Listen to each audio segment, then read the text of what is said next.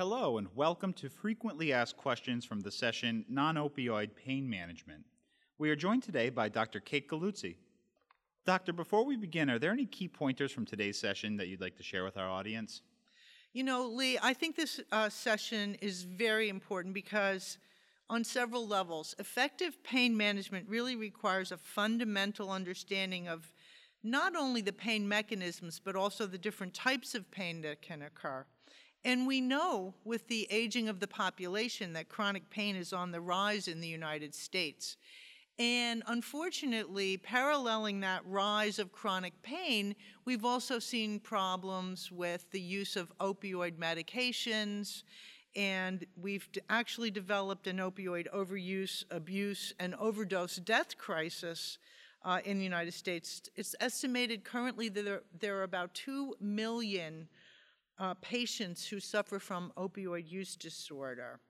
So I think this session is targeting some of the non-opioid and also some of the non-pharmacological alternatives for treatment of pain. Thank you.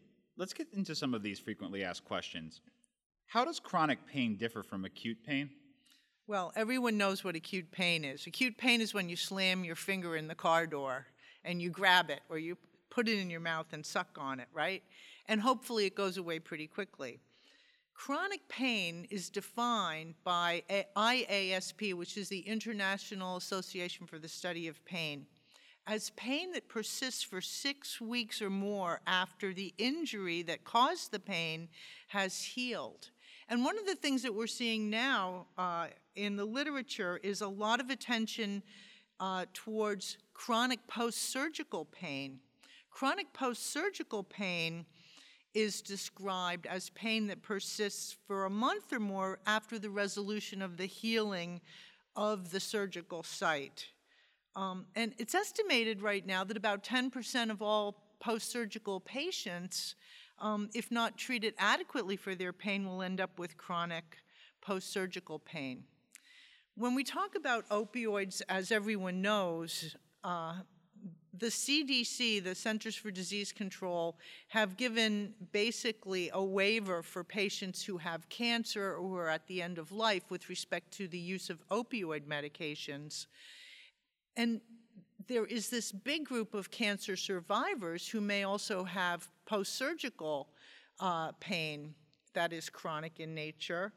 So we need to be aware of them as well. But really what we're focusing on in our talk this afternoon are patients with chronic non-cancer pain. These are people who have the usual aches and pains associated with aging, with disease states, and so forth. What is the first step in treatment of CNCP? So when we say CNCP, we mean chronic non-cancer pain. And in essence, the most important thing is to establish the diagnosis. You may not believe this, but a recent review showed that fewer than 1/3 of patients who received a prescription for an opioid medication had a documented pain diagnosis. What that means is that physicians are using the term pain as a diagnosis rather than trying to determine what the true pain generator is. Is the pain generator a disease state? Is the pain generator some altered sensory problem? Is it post-surgical, etc.? It's also important for a patient, when you're evaluating them, to be told that their pain is real. Many patients who have pain are looked upon as maybe drug-seeking. And it's important for all providers to validate the pain, assure the patient that the pain is real, and then to really go after figuring out what's causing the pain. Because there may be some conditions for which the pain can be relieved without having to use pain medications. An example of that would be a B12 neuropathy, or a poorly controlled case of diabetes mellitus, which may in fact have improvement in the neuropathic pain findings with good control of the disease. So what are the types of pain? That's a really good question because, again, if we are going to treat pain, we have to know what it is that we're treating. Most people think of pain as acute pain or nociceptive pain. That is pain that's mediated through our nerve endings, our sensory fibers, the afferents that go to the brain, that react to a noxious injury or an insult or a disease. Nociceptive pain is the pain of a heart attack. It's the pain that someone has if they're in a post-surgical situation. Then on the other hand, we have neuropathic pain, which is pain that actually results from destruction of neurons in either the peripheral or the central nervous system or both. Examples of neuropathic pain would be painful diabetic peripheral neuropathy or post-herpetic neuralgia pain, the type of pain that people will have after an episode of shingles. Inflammatory pain is one of the areas that's really on the rise, and that is due to the increasing rates of osteoarthritis as our population ages, and unfortunately, as our population gets heavier, we can anticipate that we're going to be seeing more and more patients who have very serious inflammatory pain from osteoarthritis, and then of course we have the disease of rheumatoid arthritis as well, which is a different animal. There's a new kid on the block that the IASP came up with, and that is the pain that we used to not really be able to define. It was sort of called like other. It's called nociplastic pain, and that is pain that you may think of as either a fibromyalgia type of pain or irritable bowel syndrome type of pain that occurs in an individual in whom you really cannot identify the source of the pain. There wasn't a disease, there wasn't a surgery, there wasn't an injury. And there's evidence now that that may be related to small fiber neuropathy. You know, I'm a palliative care doc, so I can't go without saying that some patients may in fact have existential pain or spiritual pain. And then, of course, there is psychogenic pain. And guess what? These types of pain can all exist together, which can give us what we call mixed pain. So lots of types of pain, very challenging. What are the available alternative medical treatments, and is there evidence for them? If we're going to try to address pain in an appropriate fashion, we really need to seek alternatives to using opioids, and many of these alternatives do not even have to be prescription medications at all. So yes, there is good evidence for some of the forms of complementary and alternative medicine modalities that we recommend as treatment for pain.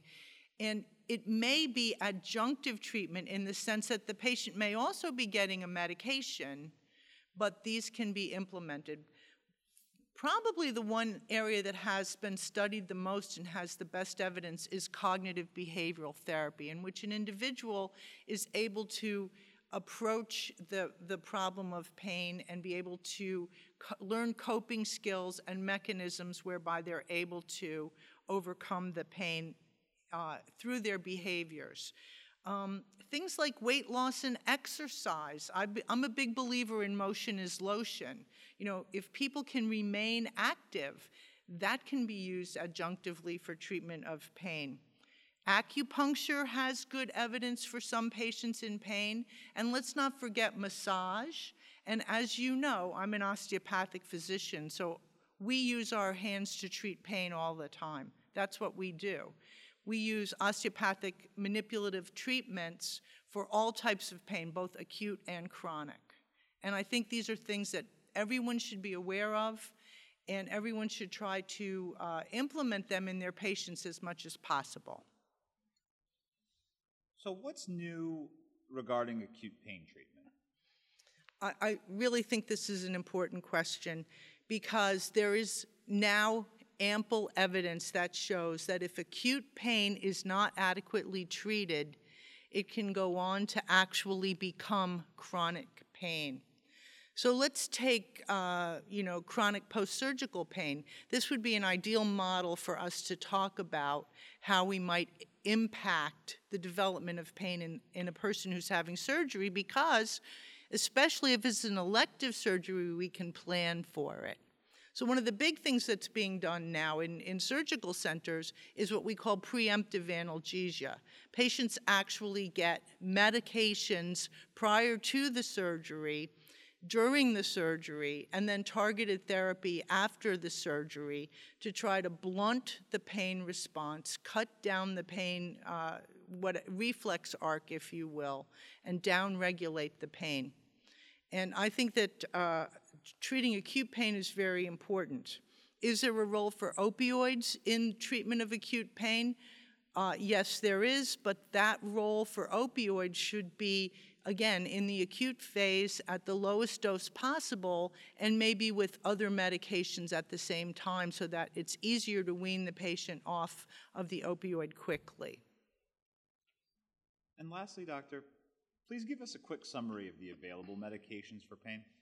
Well, everyone knows about opioids, and we all know that the CDC has tried to give us some guideline regarding their use.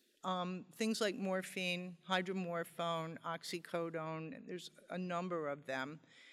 These are to be used very cautiously and only in selected patients. For chronic non-cancer pain, if we can determine the source of the pain, then we should be treating it at its origin if we can. So inflammatory pain, clearly we want to use anti-inflammatory medications. Like steroids may be very useful in inflammatory pain, especially in the short term, as well as the COX-2 or the LOX-2, the non-steroidal anti-inflammatory medications. We can also, for neuropathic pain, use different types of medication that mediate different receptors. The NMDA receptors have been shown to respond for neuropathic pain.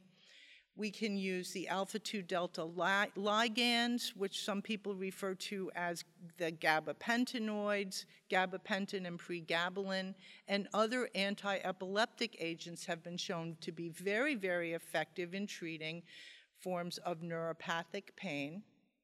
And in addition to that, you can also use serotonin reuptake inhibitors, so things like duloxetine or venlafaxine, which are serotonergic and also have some norepinergic activity, are very, very useful for neuropathic pain.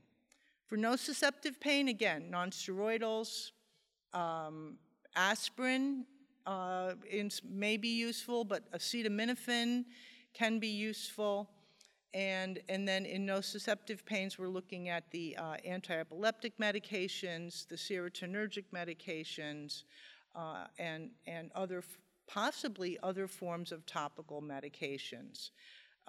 There is some new research that's looking at cannabinoids and low-dose cannabinoids that are used sometimes in combination, have been shown to be useful, but the evidence for them is still lacking, simply because, unfortunately, medical cannabis remains a Schedule I substance in the United States. So I think in the coming years, we're going to be seeing a lot more focus on using these types of medications. And what I want to say in conclusion is that maybe one thing isn't going to work for everyone. Pain is complex. There can be more than one generator for the pain, and what is very important to think about is what we call multimodal therapy, trying to use all of the things that we've talked about, the complementary and alternative modalities, the non-opioid modalities, the lifestyle changes, perhaps cognitive behavioral therapy, coupled with maybe other types of medications, and there may be some novel substances coming down the line as well. So I think this is a fascinating area of medical practice. As challenging as it is, I think it's one of the most rewarding things that we can do as doctors to try to help people manage their pain. This is great information, Doctor. Thank you so much for your time today. Thank you, Lee.